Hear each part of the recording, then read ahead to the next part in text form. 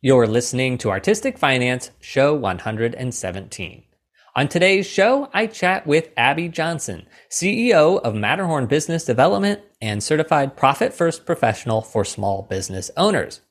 We discuss when to pay someone on a 1099 or a W-2, if W-2, how to file the correct tax filing paperwork, and how much it costs to hire a company to do the filing for you. Then we discuss how to profit first, setting aside money for you, the owner, setting aside money for taxes and operating expenses, and how to go about modeling after the profit first system for someone making less than $250,000 in annual revenue. One announcement before we start, which you might know about if you saw our newsletter for October.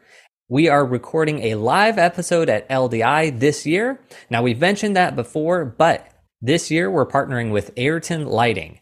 Now, Ayrton noticed that our panel is all female lighting designers. In 2021, Ayrton became the only supporter from the entertainment industry for the organization Women in Lighting. And since then, they're taking different actions to support all women in the lighting industry. As part of this LDI partnership, you'll see our November episodes will be Ayrton episodes, which will focus on women in lighting. The panel at LDI will be previous guests we've had on this show, plus a new face, Marcia Stern, Ebony Madry, and Jen Schriever. The LDI session is called Artistic Finance, a Freelance Perspective. We'll be talking with 3 lighting designers about freelancing and how they handle their finances. If you're in the lighting, stage technology business and you'll be at LDI this year, I would love to see you there. We'll be recording on November 18th at 11:30 a.m. Las Vegas time. And then we'll be attending the Women in Lighting panel, which is at 3:30 p.m. Marcia Stern is already up to happy hour plans, so there will be other activities. So I hope to see you at LDI. And if you can't make it, you'll of course get the episode right here in the podcast feed. So be sure that you're subscribed so that you'll get the notification when that comes out. Another way to hear about the episode is through our newsletter, which comes out once a month. You can sign up for that on our website or email me at artisticfinancepodcast@gmail.com. And now to today's episode, which is jam-packed with great advice. So I hope you enjoy listening as much as I enjoyed recording it. So without further ado, let's get to the show.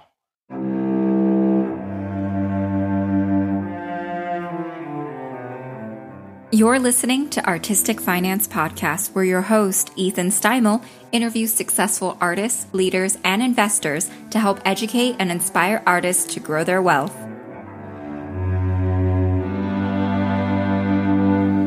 Welcome and thank you for listening. I'm your host, Ethan Steimel. We are recording this on Friday, October 7th, 2022.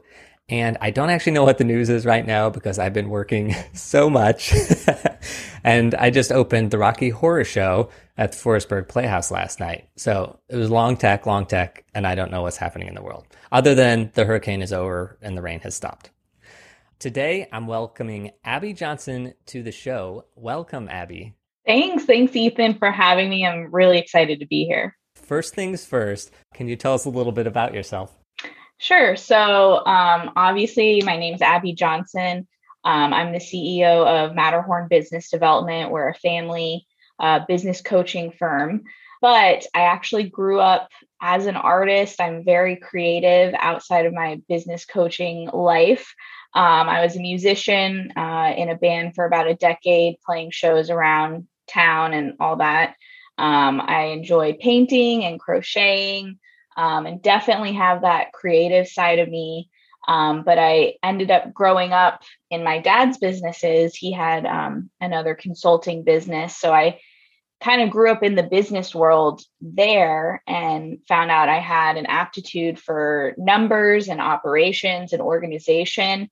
So I think I'm kind of an anomaly where I kind of have a bit of left brain and right brain, So I can approach things from a systematic approach, but also, be a little wild and free in the artistic sense. But basically, I help my clients grow their businesses and grow their revenue while also becoming profitable and maintaining profitability, because it's really easy to increase your income and make more money. But usually people see expenses increasing at the same rate. And I, of course, have a special place in my heart for artists. And that's why I'm so excited to be here to share the business knowledge I have to help other artists. I love talking about this music part of you because when I reached out to you, it was actually about your business acumen. And I didn't know about any of the music. And then it's also, if anyone's watching this on YouTube, behind you is a keyboard, guitars, some other sort of stringed instruments. So it's like a artist studio.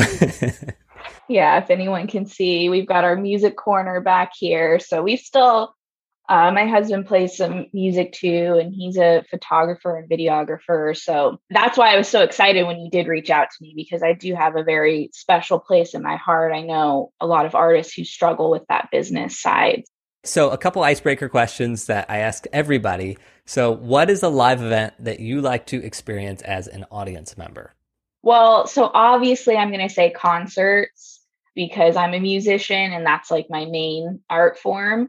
But I love plays as well, like Broadway plays and stuff. I think it all does come back to music for me because, you know, when you find that song that like speaks to you and brings out that strong emotion in you at a concert, you're in a more rowdy environment sometimes, but you're with this big group of people kind of like jumping and shouting and having this shared experience where you are forgetting about your troubles. You're just in that moment, you know, like your mood is lifted.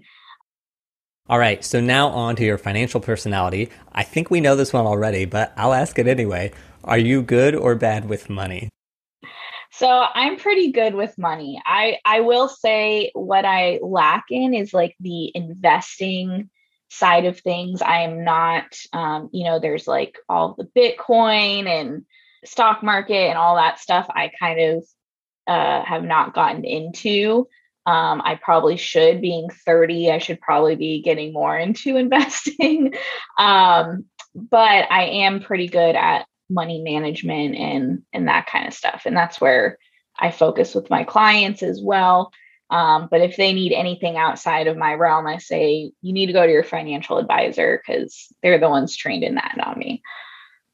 All right. So Abby, the reason I reached out to you actually is because we've been talking on the show and like me, I'm a lighting designer. So this means that sometimes I hire assistants and I pay people, and I've always paid them on a 1099. And that's just the easiest for me. Then 2020 happened, and it was this whole thing with all the arts people going on unemployment.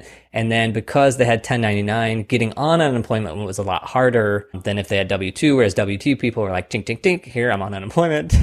It was never this easy during 2020, but something like that. So a lot of discussions happened in the theater community about designers who have design firms are paying people in 1099, but they're not paying into their Social Security. They're not paying a certain amount of taxes. And that's unfair to sort of everybody, but it's easier for bookkeeping. So I actually reached out to you because how would I, as just a single person who, let's say I hire 3 people in 1 year and I pay them each $1,000. So it's like, I'm not hiring many people. Do you know, or is there a way in which I could pay them on a W-2 so that way it's better for them? Yeah. So it's going to also depend on your state.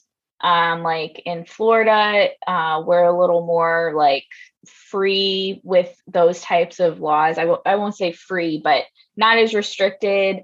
You know, in California, in the past couple years, there was this big AB5 bill, which we have a lot of heated debates on our YouTube channel about. But it was for that reason where California started really restricting putting people on W-2 as opposed to 1099s. And there's two sides of the coin. There's their law, you know, and I'm not a lawyer.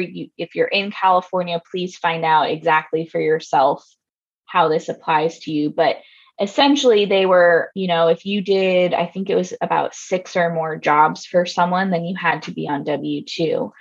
But then some people don't want to be on W-2. Like if I'm a graphic designer, I'm doing, you know, 20 offhand jobs for someone. I don't want to be a W-2 because then that also means whoever is employing me can dictate my schedule, dictate my wages, those types of things. So on the other hand, though, it is nice to be on W-2. So your taxes are just taken out of your check. and you don't really have to think about it. It's easier to get on unemployment, like you said. So there's kind of pros and cons to both sides of if you're on a 1099 or a W-2. In my opinion, if you're just paying these people kind of one off, then it does make more sense probably for them to just be a 1099. Now, if you're paying them like on a regular basis, like every month you have a job for them, that might make more sense to start turning them into an employee. But there are specific guidelines per state of if someone's on W-2, you can dictate their wages, dictate their schedule, those types of things. So that's where a lot of subcontractors want to remain subcontractors because they want to be autonomous. They want to work their own hours and not get into any sort of legal argument. Now, you seem like a nice guy. I'm sure you aren't going to be like, well, you're on W-2, so now I'm calling you in at midnight and you need to come work for me. Nobody would do that, even if I said it. So you just have to look really at your state, at the laws, and see if it actually applies to you. I know it can be a pain as a 1099. I've been 1099 before. And, at the end of the year, you got to gather all of your 1099s and all of your expenses and all of that. But that is another point, is you get to write off your expenses, whereas a W-2 employee, you don't. But then maybe as a W-2 employee, you're asking for reimbursement. Hey, Ethan, pay for my gas to get to the job or stuff like that. So it can get very complicated fast. Well, yeah. And also in theater, the way it works for like designers is they're usually on a 1099. Because I think the idea is that like they're just providing the design, etc. But they also have to be there during rehearsals, sometimes during the previews. And so it's like there is a schedule that they're sort of dictated by. So it's also this gray area of which is which. And there's been a big push to get as many people onto W-2 as possible. And it seems for the most part that if it's a big organization like Lincoln Center, where they have accountants and resources, they almost don't care whether it's 1099 or W-2. For the most part, they're very willing to put people on W-2s.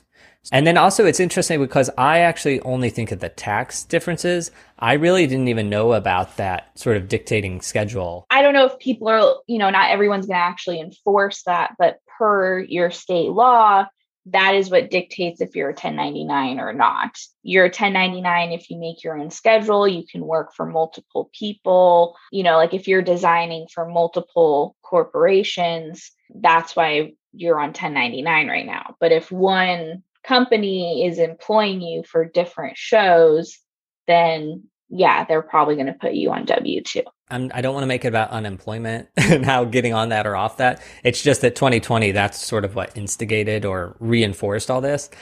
But another example of it, when I learned about the sort of schedule, or basically if somebody's telling you how to do parts of your job, then you're supposed to be on W-2, is I had an acting teacher reach out and say, hey, this company that we were both working for, they want to put me on a W-2, but because I'm on unemployment, I don't want to show W-2 income because then I'll get kicked off for the week, it's just a little complicated. And I said, oh, why didn't I have this? Because I'm 1099. But I realized the difference was I was the designer sort of working autonomously. No one's really telling me what to do because they don't know what to do. Whereas they were an acting teacher. And so they had to show up on a certain time for classes and they had to teach a specific acting thing. So even though we were technically like both freelancing for the same company, they were W-2, I was 1099. And that's where I disagreed with California's latest law, is because, because they have the entertainment industry out there. So if you're on set for one day for a commercial shoot, like it doesn't make sense for someone to be a W-2 employee for one day of work. It just doesn't make sense. But with the way that their law was written, it is that way now sometimes. For me, not to be like conspiracy theorist or anything, I think it's because they want that extra tax money. Because when someone is a W-2 employee, the employer is now matching that Social Security and Medicare taxes and all of that. So I think that there is kind of some shuffling around of the taxes. And that's really what, for the lawmakers, that's what it's about. I think that's good of you to be conspiratorial because that's probably the truth. Yeah, unfortunately. I'm always thinking from bottom up. So I'm thinking the people that are getting these paychecks, these are the rules to protect them. That's what I'm always thinking. But is that the real rule? Probably not so much. But for me, it's like on 1099, at least at the end of the year, I pay into Social Security for myself. So I feel like I'm paying the taxes. And I know that like if I rent equipment, which I don't really do very much of because I don't want to deal with the sales tax and stuff like this. But when I do, so okay, I shouldn't say this on air, but so if I rent out an equipment, I try to do it like on a 1099 where the money just comes to me like blank, which I think is worse for my taxes, but then I don't worry about sales tax. So I like charge for the labor of gathering the gear and then I give away the gear for free. Oh, okay. I see. I'm sure that's illegal and probably not right. And now I'm going to get audited or something. But that's how I do it just because like I have done the sales tax in the past. It's 8.875% here in New York State. It's not that I mind paying it, but it's that I don't understand. So instead what I do is I get the 1099 income and then I pay the taxes on that, which in my brain, I'm paying the same tax. But what you're saying is the state probably makes sure they get it if I do it the other way. So this is where it also, comes into if you are like, are you a sole proprietor LLC? Are you your own S Corp? So even though it's you, you're still considered an entity. And if you are, then the government wants to see you as the business owner on W-2 pay. This is why I'm not an accountant, to be honest, is because it can get pretty complicated. And that is where you should check with your accountant if you are like an LLC, if you should be S Corp, if you shouldn't be. But if you're making a certain amount of income, the government wants to see you as an S Corp because they want to see you contributing into those funds. I believe as a 1099, you aren't. You're just paying your income tax at the end of the year. Yeah. And then I don't have state income tax. So I've never in my life had to deal with state income tax here in Florida, which is a nice thing to not have to worry about. For you, you also have to pay that at the end of the year as a 1099. And city tax, New York City. You have to pay to live in that great city. Exactly. You wake up, you're losing money. Yeah. Okay. And the other thing is going back to like, if there's anybody regulating these rules, like as far as I know, nobody would ever call anybody out for like paying on a W-2 versus a 1099, at least in the theater and these one-off gigs. Like no one's ever going to audit them and then say, oh, you really should have been paying all these 1099s on W-2. Go back and correct the files. I've never heard of that happening except once. We had a lighting designer named Ken Billington on the show, and he has a design firm that he's had for 30 years. And I asked him how he paid his employees, and he said, oh, I just pay them all on 1099. And I was like surprised to hear that because they're like full-time 1099 for him. And then he said, well, every once in a while, the IRS will audit and they will come back and say, you were paying these people 1099 when you should have been W-2. And then I said, well, what do you do? And he says, well, I just pay the fine and move on and carry on doing what I do. So like, it's like, that's just how it works. Like, yeah, I mean, I would not advise doing it that way. I can't as a business coach. I have a client right now that they're paying their employees as 1099s. And I'm like, they're not 1099s though. Like it can be easier for the business owner to just, I think people get intimidated by the paperwork and the setting up and the logistics of paying W-2, but it's really not that difficult to do. So my advice is to just adhere to the law for your state and for your area. Yes, it's possible you could get audited. So if you are doing the incorrect thing, I've never heard of anyone getting in trouble for paying W-2 when they're supposed to be paying 1099. But the other way around, they definitely don't like that because then they are losing out on tax dollars that way. So say I'm going to hire somebody for $1,000 a month. I'm going to make sure they get a day of work every month, and I want to put them on W-2. How do I actually go about doing that? So if you are going to have W-2 employees and you have cleared it with your state's laws, you probably should check with your accountant. It's really not that bad. There is paperwork, but I'm going to tell you the easiest way to do this. the first thing you're going to have to do is you're going to have to register with your state's Department of Revenue, because that's where the unemployment that you pay into goes to. So if you just, Google Florida Department of Revenue registration, there's an option to register there with unemployment, or here in Florida, we call it reemployment. Register there, you get like an employer number. The next thing is you're going to have to pay your employees, right? So these days with technology, we're fortunate in that we have a lot of softwares that you can get set up with to do this for you. If we were, 10 or 15 years ago, it could be more complicated, or I know people who pay their accountants to do their payroll, but really it doesn't have to be that complicated. My favorite software is called Patriot Software. It's pretty cost effective. Don't quote me on the pricing. It's like $45 a month and $3 per employee per month. And basically you can set up your employees' information there. You're going to need their social security. They'll help you fill out a W-4 for that employee. Well, the employee will fill it out with their tax information. And then you can set them up on salary or hourly, and you run the payroll through that service. And then that service will calculate all the taxes for you. My suggestion would be to also pay for whatever option files the paperwork and payments for you, because you do have to make quarterly payments, yearly payments, and quarterly and yearly filings with paperwork. And I can tell you from personal experience, the first time I started doing this by myself, I did it through the QuickBooks service, which was not my favorite service and isn't why I don't use them anymore. And I was trying to be frugal. So I did the option where I could file the paperwork myself. And it was just such a pain, to every quarter remember to do it. And then sometimes I would forget and I would be late. It was just something that I didn't need on my plate, this extra step.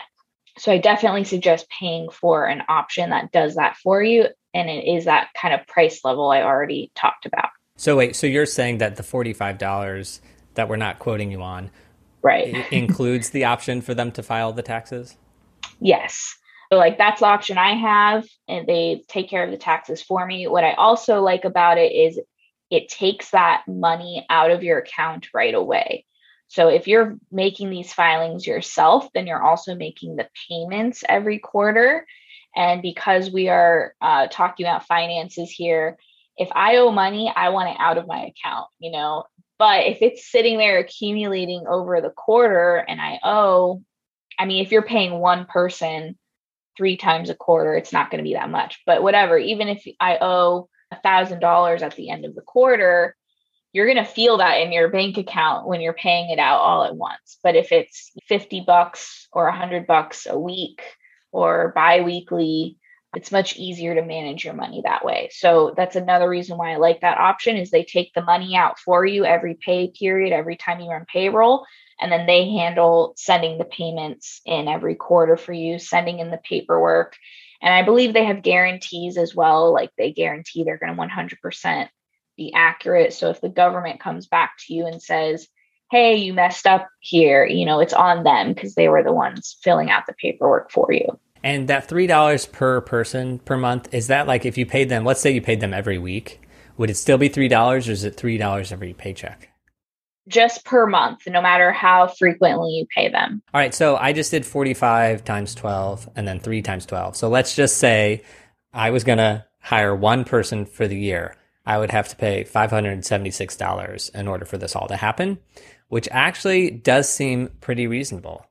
Yeah. And especially compared to hiring or paying your accountant to do it for you, they're going to be charging you, $50 an hour or whatever it is. So it is more cost effective to do it this way. And then I just realized too that one thing that I left out, because I'm in Florida and we don't have state income tax, is you are going to need to register with your state for the state income tax so that you can send the state withholdings in. So this also applies, if I'm in Florida, but if I hire someone who's a remote worker for me in New York, I'm going to have to register with the state of New York to send their state withholdings every pay period. So you're going to need to file with your state Department of Revenue. Again, I'm in Florida, so I haven't had to do that. So it might be a one-step process where you're registering for unemployment and the income tax at the same time. But that's just that extra step I don't normally have to think about, that you might have to for your state. You mentioned the quarterly taxes, stuff like that. So does that mean it files it for you? Like, I know for me, like, I have to pay my quarterly taxes on my own. Or if I don't have any due, I have to go file and say, I'm not paying any this quarter. Is that what it does for you? No. So that is for you as an entity or as an LLC is what I have. Okay. Yeah. So if you're an LLC, you're doing your own quarterly. It's just more paperwork. You're doing your own quarterly tax filing. So if you think about it as that's for your personal tax purposes, whereas this quarterly report is for your employees' taxes. And you're saying, okay, my employee had $500 withheld from their check this month or this quarter. So I'm sending in a report saying that this is what was withheld and this is how much their gross pay was. So here's the report and here's the $500 that was withheld.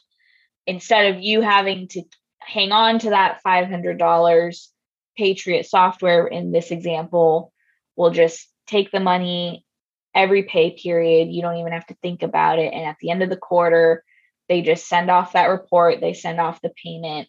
I just get an email saying, hey, your quarterly filing was sent. If you want to view it, click here. I never view it because I have no reason to. I probably should be checking it, but I trust them. I haven't had any issues with them. So that's what they're taking care of, is your employees' taxes. All right. And then about registering with the state. So aforementioned, I have been skirting the law by renting equipment in an illegal way. Okay. And by the way, if the IRS is listening, this was all 7 years ago or whenever the statutes of limitations expire. It was all previous to that, not recently. Right. You haven't done that recently. Part of the reason I do that is because I do have an LLC. But Abby, this is going to hurt you being a business-minded human being. I find the taxes, even with an accountant, I get overwhelmed with the taxes. So I have the LLC, but I never use it. Like I used it 1 year and I thought this is too stressful. And so I've just kept it alive, but I don't actually use it. So then everything I do is just like me, the person. As the individual, yeah. So when you're registering to pay somebody on W-2, can I do that as Ethan, the person? Or do I have to do it through Ethan, the LLC that I have? So you're going to, in order to run payroll, you have to have an EIN with the IRS. So you can get an EIN, electronic identification number. So you can, I believe, get one as an individual, because that way you could be submitting 1099s with your EIN instead of your social security number. It's really like your business's social security number is what an EIN is. So Patriot Software will ask for an EIN. So that is a step you're going to have to do first if you don't already have one of those. If you have an LLC, you already have an EIN. So if you wanted, you could run it through your LLC, but then your LLC has to have money in it to pay. Really, you should probably be putting everything through the LLC, but I'll leave that up to your accountant to talk to you about. Oh, great. I'm going to get a call if he listens to this. I mean, it's really all the same, like in terms of you're going to have to provide your accountant with all of your 1099s and all of your expenses at the end of the year, whether you're filing as an individual or you're filing as an LLC. It's kind of going to be the same work either way. To be fair, when I send off the paperwork for tax time, I always include like, here's my EIN, here's the name of the company, and I didn't do anything with it. So I've just been sort of skirting under it. Anyway, let's move on. It probably doesn't really matter. I'm sure if you needed to be using the LLC, your accountant would have said something by now. I'll trust it with him. Yeah. All right. So now I feel like we've covered W-2 pretty well. Basically, it's sort of up to us, the individuals or businesses, if we want to do it. I think cost-wise, what you quoted us there is very reasonable. So I don't feel the need right now to put people on W-2, but if I do feel that, because I sort of feel a moral obligation to do it, because I think it's good for people. And if for whatever reason they said, I want to be on 1099, that's very easy to do, because I can just, Whoever wants to be on W-2, great. And then if not. So I'm feeling good about that. And I'm feeling like I could definitely put somebody on a W-2, give me, a week to just file all those forms. So now let's go on to Profit First. I'm interrupting the show to mention our Patreon page. So if you enjoy this show and you'd like to give back, there are 3 very easy ways to do so. 1, pay our fee for listening, and that is a free fee to tell somebody about the show. So share a link with them and say why you listen. The second way to give back is email me directly at artisticfinancepodcast@gmail.com. I read all the emails, so give me any feedback, why you like the show, what I can do better, or a guest that you'd like us to interview. So several people have actually done this, and that's how we've come up with some of our best episodes. The third way to support us is by becoming a patron. If you would like an exclusive podcast feed with bonus episodes and other additional content, join up as a patron of the show. So our most recent patron, Savannah Bell, reached out and asked me about Robo-Advisor. That's got the ball rolling on an episode about those, and I actually asked Abby about those, and that's in this week's bonus episode. That bonus episode also includes us talking about Broadway, specifically The Lion King, and Abby's music career. If you'd like to sign up, you can start for as little as $3 a month or $34 if you sign up annually, and you can cancel anytime. So sign up at patreon.com/artisticfinance. Thank you in advance. And now back to the show. So now I ask, what is Profit First? I'll give the shortened version. I can do an hour-and-a-half presentation on this, obviously. But basically, it's a way of managing money within a business, or as a 1099 individual, you're kind of a business owner. You have expenses. You're getting your own jobs. I still see you as a business. You're just a one-man business. But it's a way of managing money to make sure that you are managing it profitably. You are paying your taxes. You are paying yourself. A lot of business owners aren't paying themselves, or they're paying themselves the same wage as their employees, or paying their employees more than themselves. So this way of managing money helps make sure that the business owner, who is usually the person putting in the most time and effort into the business, is actually getting fairly compensated. Typically in the accounting world, if you were to pull up a profit and loss statement, this is what your taxes are based off of. There's this accounting equation that your revenue, so all of the money in, all of your income, minus expenses equals profit. So let's say, you made $100,000 in the year and you had $90,000 in expenses, you profited $10,000. It seems very simple, but the problem with this equation is if your accountant shows you that profit and loss statement, they're like, hey, look, you profited $10,000. Good job. If you were to go to your bank account, you're going to be like, well, where's that $10,000? That's great, but it does not reflect in the account, right? That's because there's a lot of other accounting things that happen in the background that don't actually show up on that profit and loss statement. And that cash, the actual cash might have been there in your bank account, but you spent it because it was there. You're saying, hey, I have this money. I can go buy this new piece of equipment. I can finally afford to rent a space. So this equation is flawed in that way. So Profit First flips this equation around. So it goes, you have your income, and then you minus your profit first. So you take out profit and set it aside, and then you run your business on what's left over. So for example, let's use $100,000 again. So you made $100,000. First, you're going to take 5% of that and set it aside for profit. This would be happening throughout the year. So now you have $5,000 throughout the year that you could get as a distribution to yourself as a business owner to reward yourself, go do something fun, actually be profiting in the business. Then you take a percentage for your own compensation. Profit is including a profit section, your owner's compensation. So this makes sure that you actually get paid. So instead of seeing a chunk of change in your bank account and going and buying that new piece of equipment and then realizing that you don't have money to pay your own rent, first you're going to pay yourself, make sure you can pay your rent, buy your groceries. And then at the end of the day, you're going to see what's left in your business bank account and say, I can't quite afford that piece of equipment yet. And then as part of that profit phrase is also taxes. So making sure the taxes are taken off and set aside right away, because pretty much every business owner I've spoken to, I won't say every, 95%, are not setting aside for taxes. This is something we all know we need to do, but it's so easy when you get a check to say, well, I need all of this right now. April 15th comes around and your accountant says, hey, here's your tax bill. And you feel like you leave your body trying to figure out how you're going to pay that tax bill, right? This system makes sure that you are taken care of as the business owner. Your personal life is taken care of, as well as the taxes. And the way we do this is by having multiple bank accounts, 5 bank accounts for each of these categories, and basically sectioning off this money so you can see it in these buckets and see what you can actually afford as a business owner. For artists, I know, especially my husband is a photographer and videographer.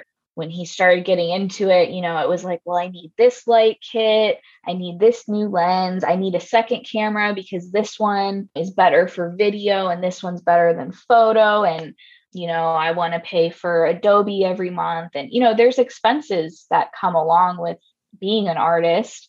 This system could help kind of show like, okay, can you actually afford that new camera yet? Or do you need to wait a couple months until your expense account actually has enough money in there? Because I know so many, because I've been in the music scene, I have a lot of artist friends. I've seen a lot of friends who go buy the new shiny equipment, and then they're like, sleeping on their parents' couch, eating cereal for every meal, but they have the best new Sony camera.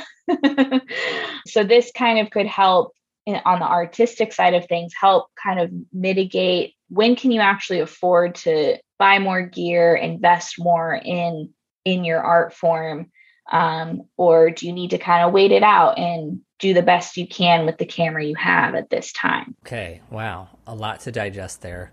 Yeah. Sorry. That's a lot. I can't tell you how many, I had to take a film class and blah, blah, blah. And I can't tell you how many times people are like, you can shoot it on an iPhone, you can shoot it on you can shoot it on that. And yes, the quality would be better on something else, but really everything always boils down to storytelling. With this model, I think it's great because keep all that storytelling, etc., but then guilt-free upgrade when it's time or when you have the money in the account, etc., versus having that be the cause of your downfall. Exactly. All right, you said you open up 5 bank accounts. So I've gotten palpitations just thinking about opening up 5 bank accounts. But I was trying to figure out which they are. There's the income would go into one, income off the top, the owner distribution off the top would go into one, and then taxes would go into one. What are the other 2? Yeah, so it's not that bad. You have to go into the bank and do the setup, and some bankers are going to look at you very strangely when you do this. But yeah, you have an income account. So all of your deposits go into one account, because if you just have one bank account where all the money is coming in and out of, you never know what you can actually afford in the moment. It's going to kind of look like there's always money there. So you have an income account where money accumulates. Then you have a specific account called profit. So you can also think of this as like a savings account. The idea with this account is at the end of each quarter, you take half of what is in the account and you take it as a distribution. Let's just say, for example, you had $500 at the end of the quarter, you get a $250 profit distribution, and that's for you to go have fun with. That's not for you to, if you really need it for your groceries, of course, do that. But that's for you to go treat yourself, And then what's left in the account, that other $250 is there as a savings, as a cushion. That account also accumulates. So the next quarter, if you put $500 into that account, you now have $750 in that account. And at the end of the quarter, you get to take half of that, which is $375. So now you get a bigger distribution, right? So that's where the profit first part is you taking money out of the income account You're going to put some into that profit account. And then the next account is that owner's compensation, owner's pay account. So you're putting a percentage aside for yourself, for your own pay. Then it's the tax account. You're putting money aside for taxes. And then the final account, the fifth account, is the operating expenses account. So after you've put money into profit, owner's pay, and tax, what's left over is what you need to run your business on. Because I think I probably was putting taxes and operating accounts together. Right. And then that can be tricky. And that's where, when it comes tax time and it's like, hey, here's your tax bill, and that's what's going to give you heart palpitations is, maybe you had X amount of, maybe it's like your whole expense account is going to go to your tax bill now. So this way it has its own designated account that you don't touch. You can make your quarterly payments from that account. Like you said, you're making quarterly payments. And then at the end of the year, if you owe any more above your quarterly payments, it would come out of that account. This also sounds like it's a system, clearly, and a very clear, even though it's 5 accounts, it sounds overwhelming, but but it's actually, it's a very simple system, and it's obvious. Cause we had Rebecca Selko from the Actress Fund on here, or the Entertainment Community Fund, which is now its name. And she was just talking about budgeting, and she was saying, like, flip it backwards, sort of figure out how much you need to operate, and then make that much money, versus making your money and then sort of figuring it out from there. Yeah, I mean, that's a great way, a great starting point to know, like, I need to make at least $100,000 a year to cover everything. This kind of puts it on a more granular perspective and makes sure that as you're making money throughout the year, you aren't spending it when you really shouldn't be. Yeah.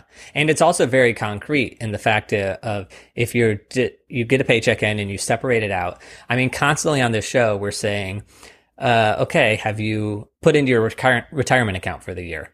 Because as individuals, we have to keep on track of it. And it's very easy to say, and I admire people who are this self-controlled, that when you get a paycheck in, you divvy it up. I know I should do that. Do I do that? No. But this system makes that sort of like, it forces you into doing that. Right. And you actually made it sound pretty simple, because you said, like, do it quarterly, maybe? In terms of like the allocations, I suggest at least bi-weekly, depending on, you're working on project-based things where maybe you are only getting like one check a month or something, then you could just do it for that one check. So you could do it like monthly. But at the end of the quarter is when you would take a distribution, be able to take something out of that profit account and reward yourself. Just for the record, so like this week I worked for 3 different companies. So so eventually I'll be getting 3 different checks, blah, blah, blah. Yeah, this would pool it all together. So instead of like, oh, I got 3 different checks, it's just like, okay, I made $1,000 this week. This is how it, 5% of that's going to go here, 40% here, whatever. Yeah. Or if it's, I'm logging in to look at these 5 accounts every 2 weeks on Monday morning, then I say, okay, that's how much is in the account. And then I just divvy it up from there, not worrying about like, am I waiting on this check? Okay, I'll wait a couple of days until that comes in. But it's like, no, that just goes to the next quarter. Exactly. All right. This all sounds lovely, lovely. See, you got it already. We had Naja Roberts on, and she said, knowledge is not power, family. Applied knowledge is power. Oh, I like that. Yes. So yes, the knowledge, Abby, is there 100%. Applying it. This also, we had a projection designer, Kate Hevner, on the show, and she has a design firm where she's hiring studio work all the time. So she does have people that are pretty regular.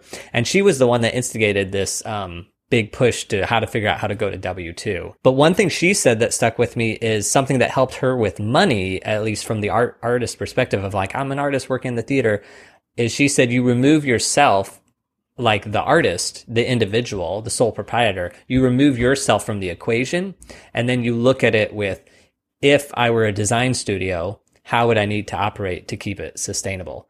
And if I, the designer, were actually a design studio, so it's not like they're hiring Kate or Ethan, they're hiring the design firm. You can look and say, oh, the individual could take a show for like $500, whereas the design firm would need at least $1,500 minimum just to be able to sort of pay people and barely break even. Yeah, exactly. Because you might think, yeah, $500, that covers my gas and the food I need for the day. Or, as an individual, you might be thinking that, but a lot of people underprice themselves in general, especially artists, but they aren't thinking with, oh, I need to pay taxes on this. So that's another 20% or whatever it may be. Need some wiggle room in case they keep me later or want me to come back or whatever. And these aren't things that a lot of people think about when they're pricing themselves, is taxes especially, and then room for error. Those are kind of like the two big ones that come up. Okay, so I feel like I have the idea here and I sort of like it. I'm a big fan. Am I going to do it? Anyway, let's move on. But so this question maybe will apply, maybe won't apply, but I'm just going to ask it. This is a completely selfish question for me, which is I have the Artistic Finance Podcast, and let's just say it has never made a profit. It's the opposite of profit first.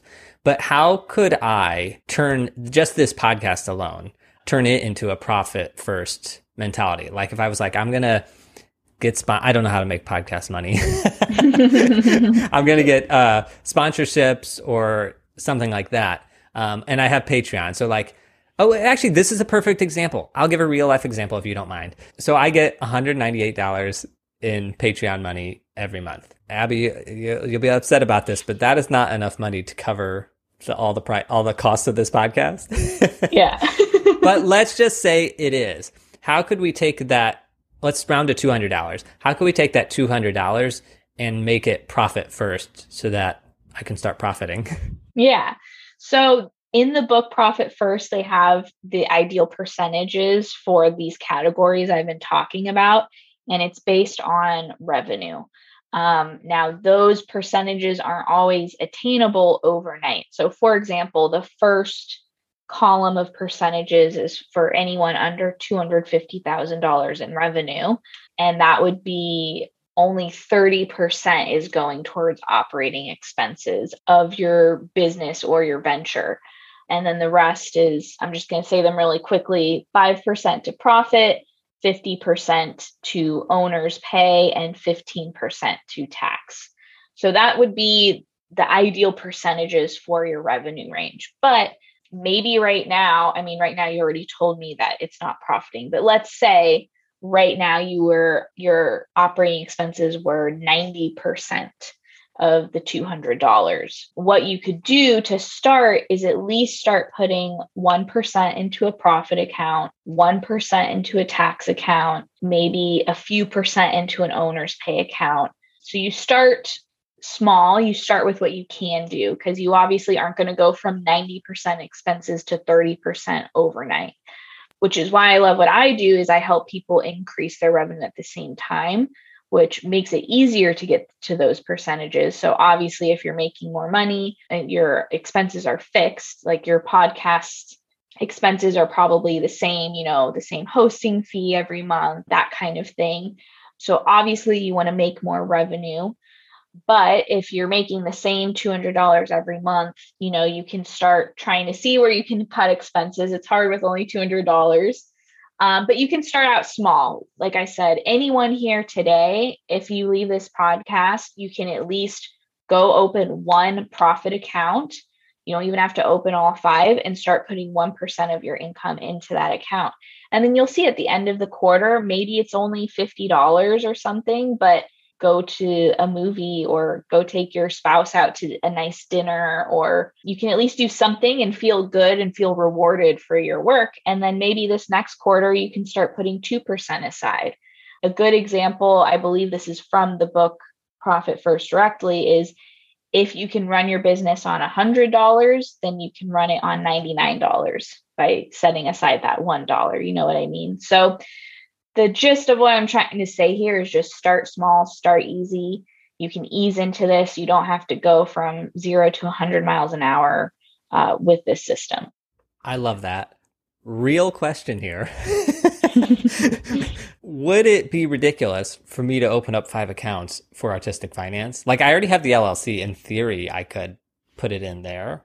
Would that be ridiculous, or would I need to increase my revenue first? So normally I would tell someone, like, even if you aren't profitable, you can still implement the system. But with only $200 a month, I would start with just a profit account and setting 1% aside. Again, if you have fixed expenses, there's not much you can do. Like that's one of the things I talk to my clients about is like, okay, where can we stop spending frivolously? So if you have the same exact expenses a month to run your podcast, then there might not be that much that can be done there. But I think if you even set aside 1% and you got to give yourself that pay at the end of the quarter, you're at least getting something for your hard work here. And I just want to throw one little wrench in the plan here. Yes. So also another thing that I didn't mention, and I can cut this part out because it might just ruin everything. But I actually, when I started this, I know I'm not making money, right? But 25% of my income, I actually take off the top and I give back to other artists. Oh, well, that's awesome. It's awesome, but I think it'll take me even longer to get to the profit first. But that's fine, because if that's your purpose for the podcast, then that's great. In that case, you're doing purpose first. You're donating your money first. If you aren't doing this podcast in order to make money and your purpose is to help other artists, then you're kind of already doing profit first. It's just going to the artist instead of you. Oh, this is a good way to, you're right. Because here's the thing, I should try to profit first here, because if I'm giving 25% away, the more I profit, the more I give away. Exactly. Oh, okay. Yeah. Okay. I owe it to everybody now. all the people I support are going to hear this, and then in like 3 months they'll come back. Are you making more money because you could increase your contribution to us? Yeah. Amazing. All right, Abby, I've taken over an hour of your time. I know our time limit is coming up here. I have a couple more questions, but thank you so much for explaining profit first and also for the W-2 situation. You've eased my palpitating heart quite a bit. Okay, good. So first thing is, before we wrap up, is there anything we haven't talked about that maybe you wanted to chat about? I will do a little plug if you don't mind. We have our YouTube channel, Matterhorn Business Development. So I have a whole profit first playlist there that breaks down all of this even further. And then I have probably over 400 videos now of all kinds of different business topics, including a lot about employees, AB5, like I mentioned before, being a leader, tracking statistics. So I think your audience could find a lot of helpful content over there as well. I totally agree, because actually the reason I reached out to you, because I watched one of your videos on paying people on W-2, because I was trying to get to the bottom of it myself. And I thought, well, why don't I just ask Abby to come explain it? That's awesome. So, okay, totally. And I'll have links to those in the show notes if anybody wants to check them out. And all right, so now a couple more questions. Is there any advice you can give to somebody that's just starting out a business, perhaps, or just starting in their career as a sole proprietor individual, or wanting to start a business? I guess like a simple general piece of advice is to try to start clean from the beginning. So this means I know that the business side of things is not normally where artists want to spend their time or want to look at. It's not the fun part. They want to go do their art, which I totally understand. But start from the beginning, get your legal paperwork in order, get with an accountant, make sure that you're set up to, if you're accepting money, make sure that you're accepting it the right way.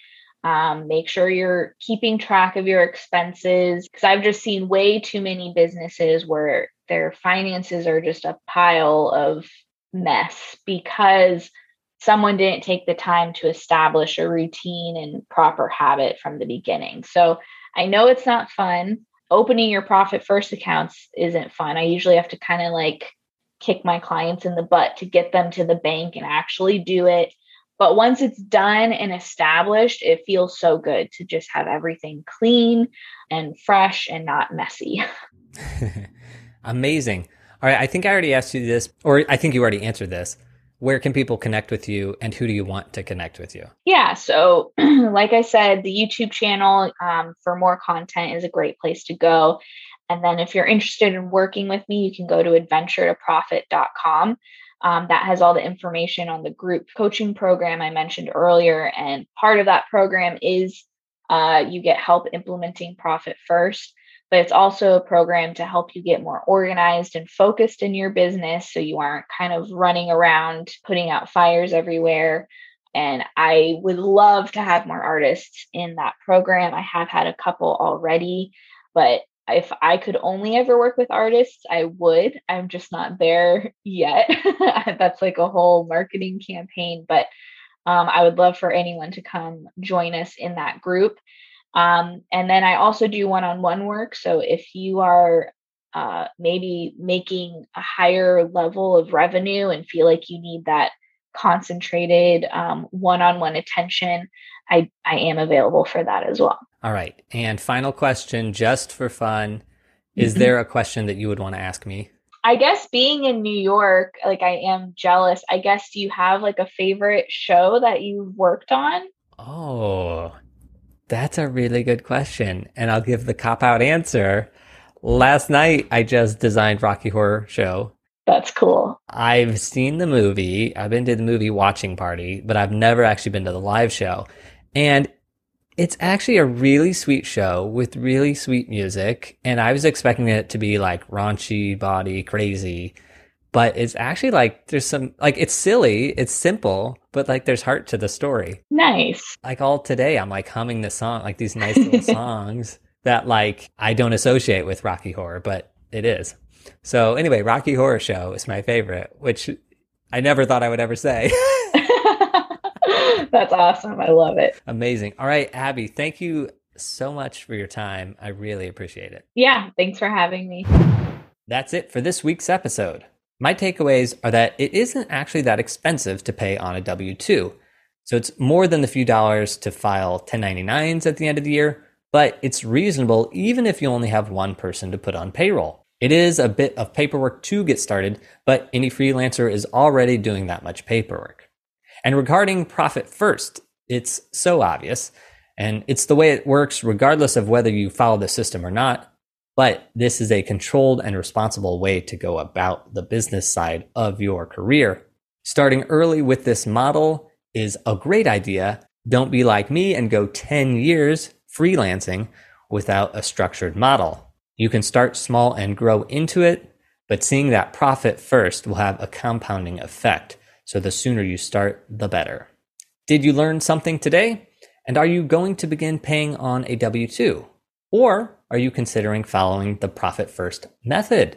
So let me know by emailing me at artisticfinancepodcast@gmail.com. I respond to every message that comes in, and I'd love to hear your thoughts. I sound like a robot sometimes, but I really mean that. I would love to hear your feedback. Now, my action item for you today is to check in and see if you've put money in your retirement fund this year. And if not, or if you haven't put enough in, you have 3 more months before the end of the year. So do it before the holidays approach. And if you're enjoying the show and you want to support me with what Abby called a purpose first show, which I really like, your help is wildly welcome. Now, the best ways to help are telling somebody about the show. Tell anybody. Doesn't matter who. Just tell anybody. The next best thing is to leave a rating or review on Apple or Spotify. Spotify, you can only rate. Apple Podcasts, you can rate and leave a review. The third way to support us is my favorite way, which is by becoming a Patreon patron. Remember that patrons get a private podcast feed that includes the bonus episodes. Now, today's bonus episode has us discussing robo-advisors, Abby's music career, and The Lion King on Broadway. And a reminder that 25% of Patreon income goes back to artists and arts organizations. So more than $2,000 has already gone to artists thanks to patrons like you. Now, if you'd like to join the 27 other patrons and the 2 anonymous donors we've had, sign up at patreon.com/artisticfinance. That's patreon.com/artisticfinance. And one last thing, which is remembering our LDI episode, mark your calendar for November 18th, 11:30 a.m. Las Vegas time. I would love to see you there. I hope you enjoyed the show today. I learned so much, and I hope that you did too. That's all for today. Until next time, break a leg.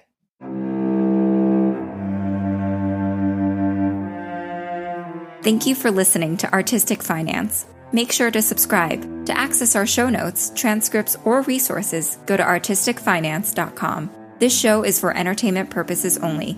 Before making any decision, consult a professional. The show is copyrighted by Artistic Finance. Written permission must be granted before syndication or rebroadcasting.